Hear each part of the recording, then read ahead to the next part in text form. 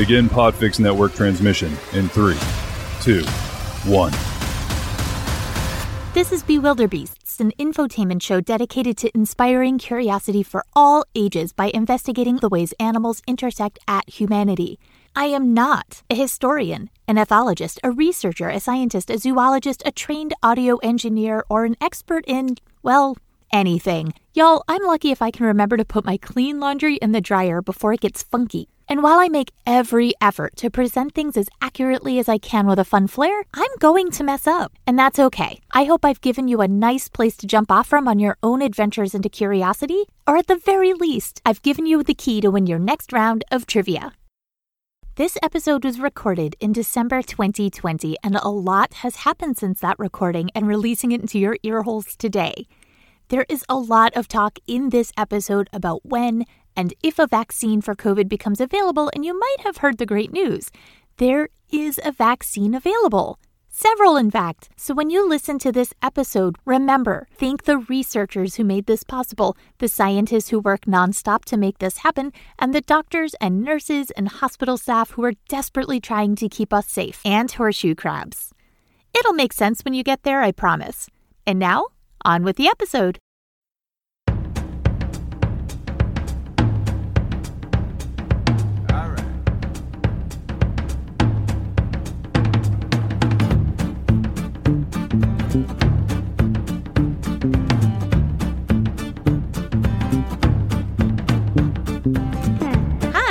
Welcome to Bewilderbeasts. I'm your host, Melissa McHugh-McGrath, still recording from the tiniest podcast studio closet outside of Boston, Massachusetts.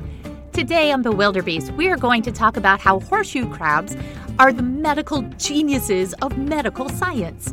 Platypuses are way weirder than I think you even thought, and a nice dose of armadillo justice. Okay, let's go.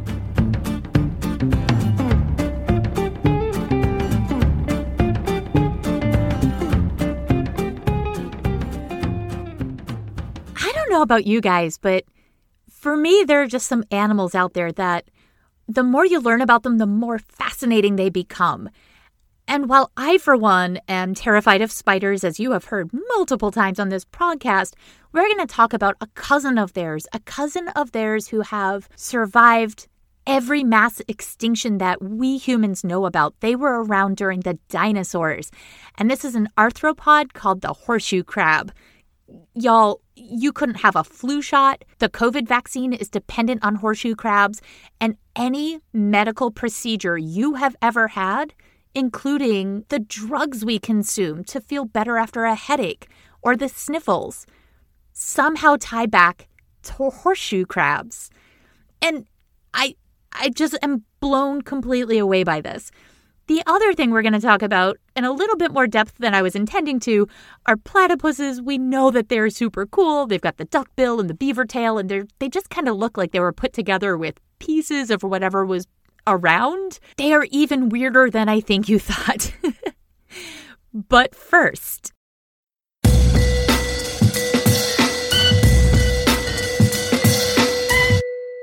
so I don't think we've ever really talked about this or made it part of the creed of this show.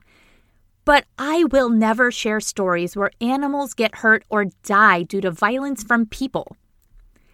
I will, however, share stories where people get hurt because of their own stupidity or karmic retribution for trying to hurt animals. And this is one of those stories. In 2017, an unidentified Texas man ended up going into the hospital for injuries from a bullet wound to the face. Now, he's okay. And gun violence or violence towards people or animals just is not funny. But when Mr. Unidentified shot an armadillo and the bullet ricocheted off of his armored shell, the bullet came back and shot the guy in the jaw. Ow, ow, ow! The guy survived after being airlifted to a nearby hospital and had his jaw wired shut. Now, I'm not even sure if his jaw needed to be wired shut. I'm guessing his wife, maybe, who was also present, just didn't want to hear his excuses as to why he was shooting armadillos. But if this isn't a perfect story for gun safety awareness and don't be a jerk to animals, then I truly don't know what is. The armadillo was never found. I think if a reporter wanted to poke around until they found one insufferable grizzled armadillo who just won't shut up about that one time he took out a full-grown man with a .38 caliber, man, he would have the scoop of the year.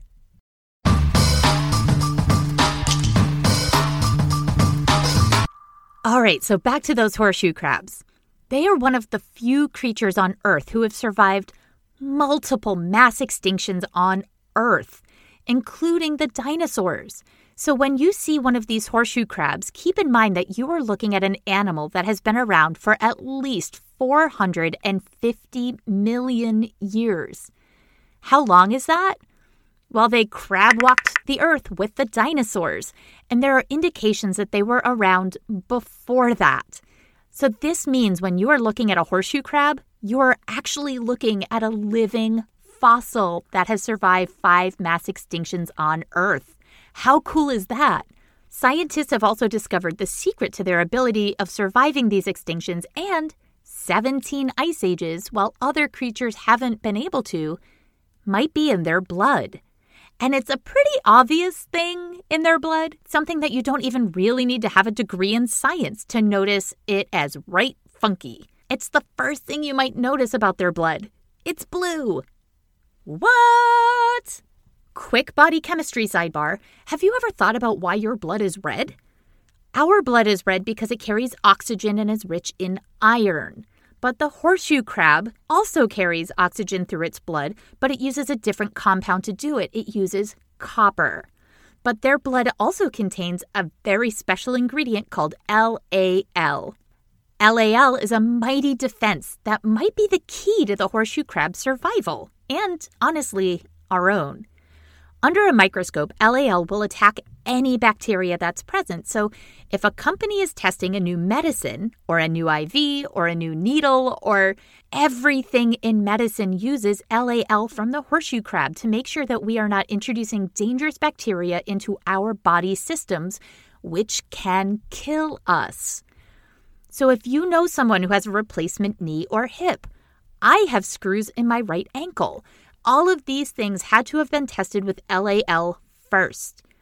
It's used in every injectable medication, a vaccine, and any equipment used in injections for humans in medical environments to ensure the equipment and medication is sterile.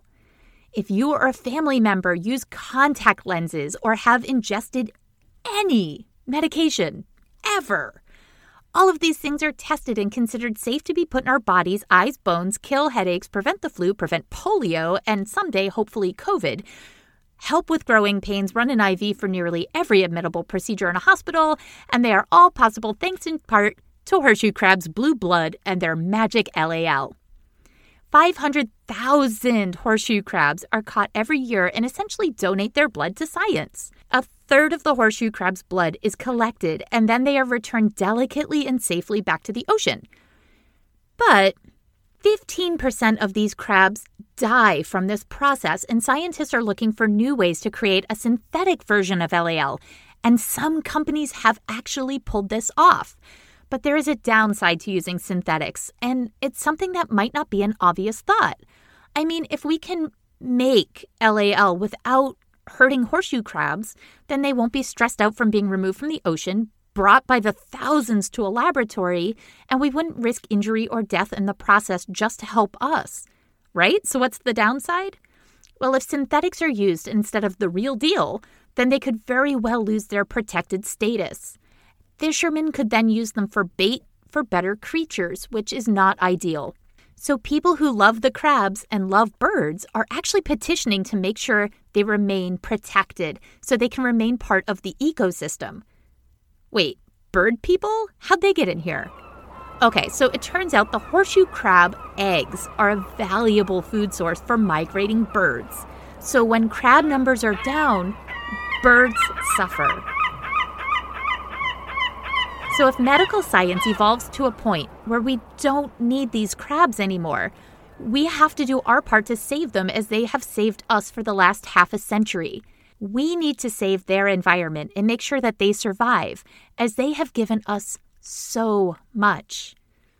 It would be an absolute blemish on humankind if this creature, this amazing little arthropod, was able to survive 5 mass extinctions and 17 ice ages only to be wiped out by the very humans they saved in the name of medical science.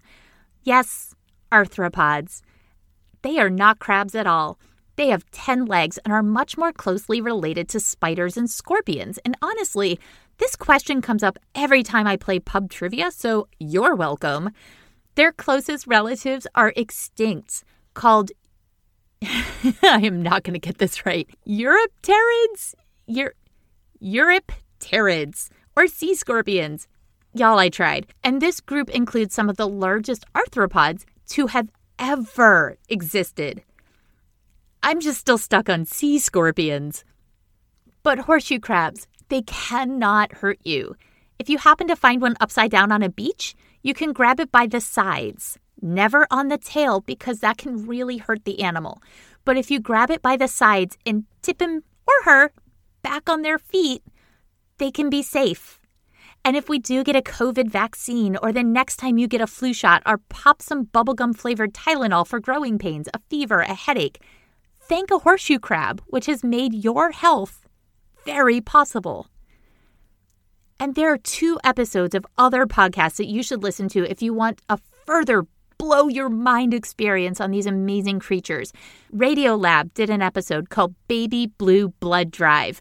And Sawbones, a husband and wife family-friendly podcast about medical history. Their episode, How Horseshoe Crabs Probably Saved Your Life, is so good. Both of these podcasts are appropriate for all ages, so parents, if you're listening with your littles, these are some other options for you. They go deeper into these incredible ancient animals who have been here since the dinosaurs. And more importantly, they also talk about how we can help them because they help us so much.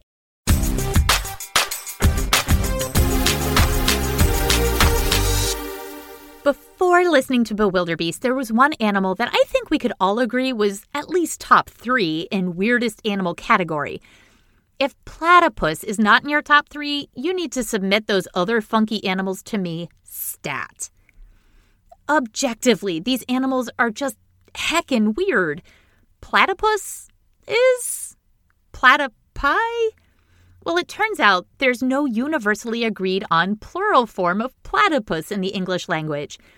Platypuses is widely accepted, but platypus will also work. Very much in the same way that genes and genes mean a single pair and more than one pairs of genes. Some people, well, this person, might use platypi for more than one platypus, although it's fake Latin and isn't used in, quote, respectable circles. But I hope you're not coming here for respectable circles. If you wanted, you could use platypodes. I'm going to rotate through these throughout and maybe make some more up on my own because this is actually quite fun. So platypuses are mammals, but they lay eggs. They have a beaver body, a duckbill face, otter-like feet. They use echolocation, just like dolphins, to find prey. And they are one of only a few venomous mammals currently alive today. Yeah, I know. How weird are they? Well, when European naturalists were looking at the first preserved platypus body in 1799, they said that this had to have been a fake animal made up of sewn-together pieces of other animals. A platypus is so bizarre that scientists didn't even believe it was real when they first saw it. And if that was all of what we were going to discuss today, that would have been enough, right? But I think everyone knows that platypuses are weird. Y'all, they just got weirder this year. In addition to the beaver tail, otter feet, laying eggs, will poison kill a fool with his foot spur, and a duck face that no one believed was a real creature, they glow. Whoa! Yes, they glow under UV light. These brown creatures look bright green and neon blue. If you get a chance, look up UV light platypus and just look at all those colors. It's something right out of a Lisa Frank Trapper Keeper theme from 1984. But it turns out platypodes are the latest in a list of what happens if we do UV light on these animals that scientists have been exploring. A few years ago, flying squirrels and possums, America's only marsupial, got super lit under UV light. There is nothing quite like seeing a bubblegum pink squirrel in a science magazine. Guys, scientists have all the fun. So what I don't understand is why scientists just don't turn out the lights after hours at the Taxonomy Museum or maybe a natural history museum and just walk around with a UV light to see what glows. It seems easier than testing each animal, quote, the right way, one at a time. And this way, if they see something brightly lit under UV light, they could just flag it for later or have a science after dark mixer with other scientists. Meet new friends, have a blacklight party, and get some science on. What this does start to show is that while we humans see the world one way, all these other animals see it totally differently than we do, and I, for one, would love nothing more than to open my eyes and see hot pink possums, neon blue platypuses, and fluorescent green squirrels. I wonder if this is what people see after licking those toads from last week's episode moments before their heart kicks out. Either way, that sounds like one heck of a party that I would love to see. But being curious about why this is, maybe because there's so much biofluorescence in moss and trees and other plants, this might actually help them with camouflage. It might not be that they're brown, it might be because they glow. Or maybe in some species it might help them stick out, like a peacock's feathers make males stick out to attract mates. Regardless, we humans have a lot to learn about how other animals perceive the world, and this is just the beginning. So stay tuned. I'm sure we're going to find out that our friends, the duck-billed platypus, is not done getting its weird on.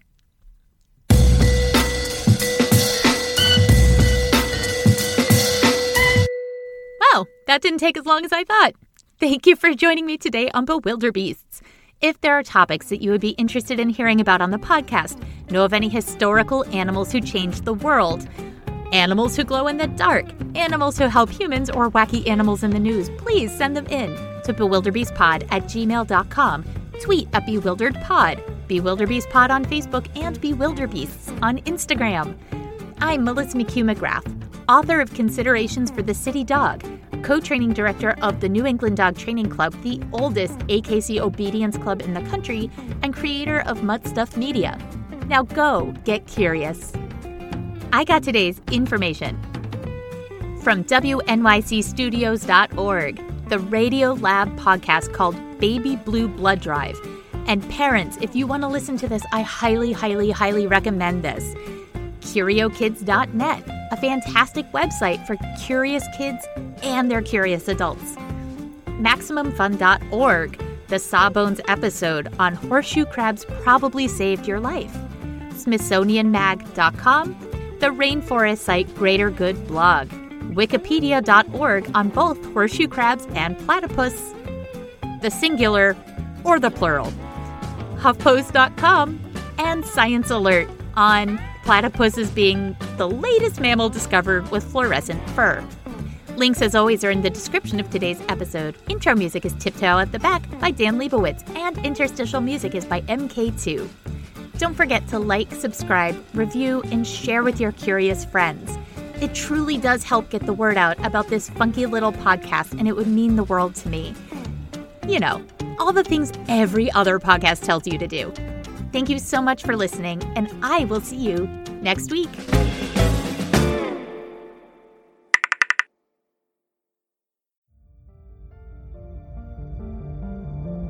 You've been listening to a podcast of the Podfix Network.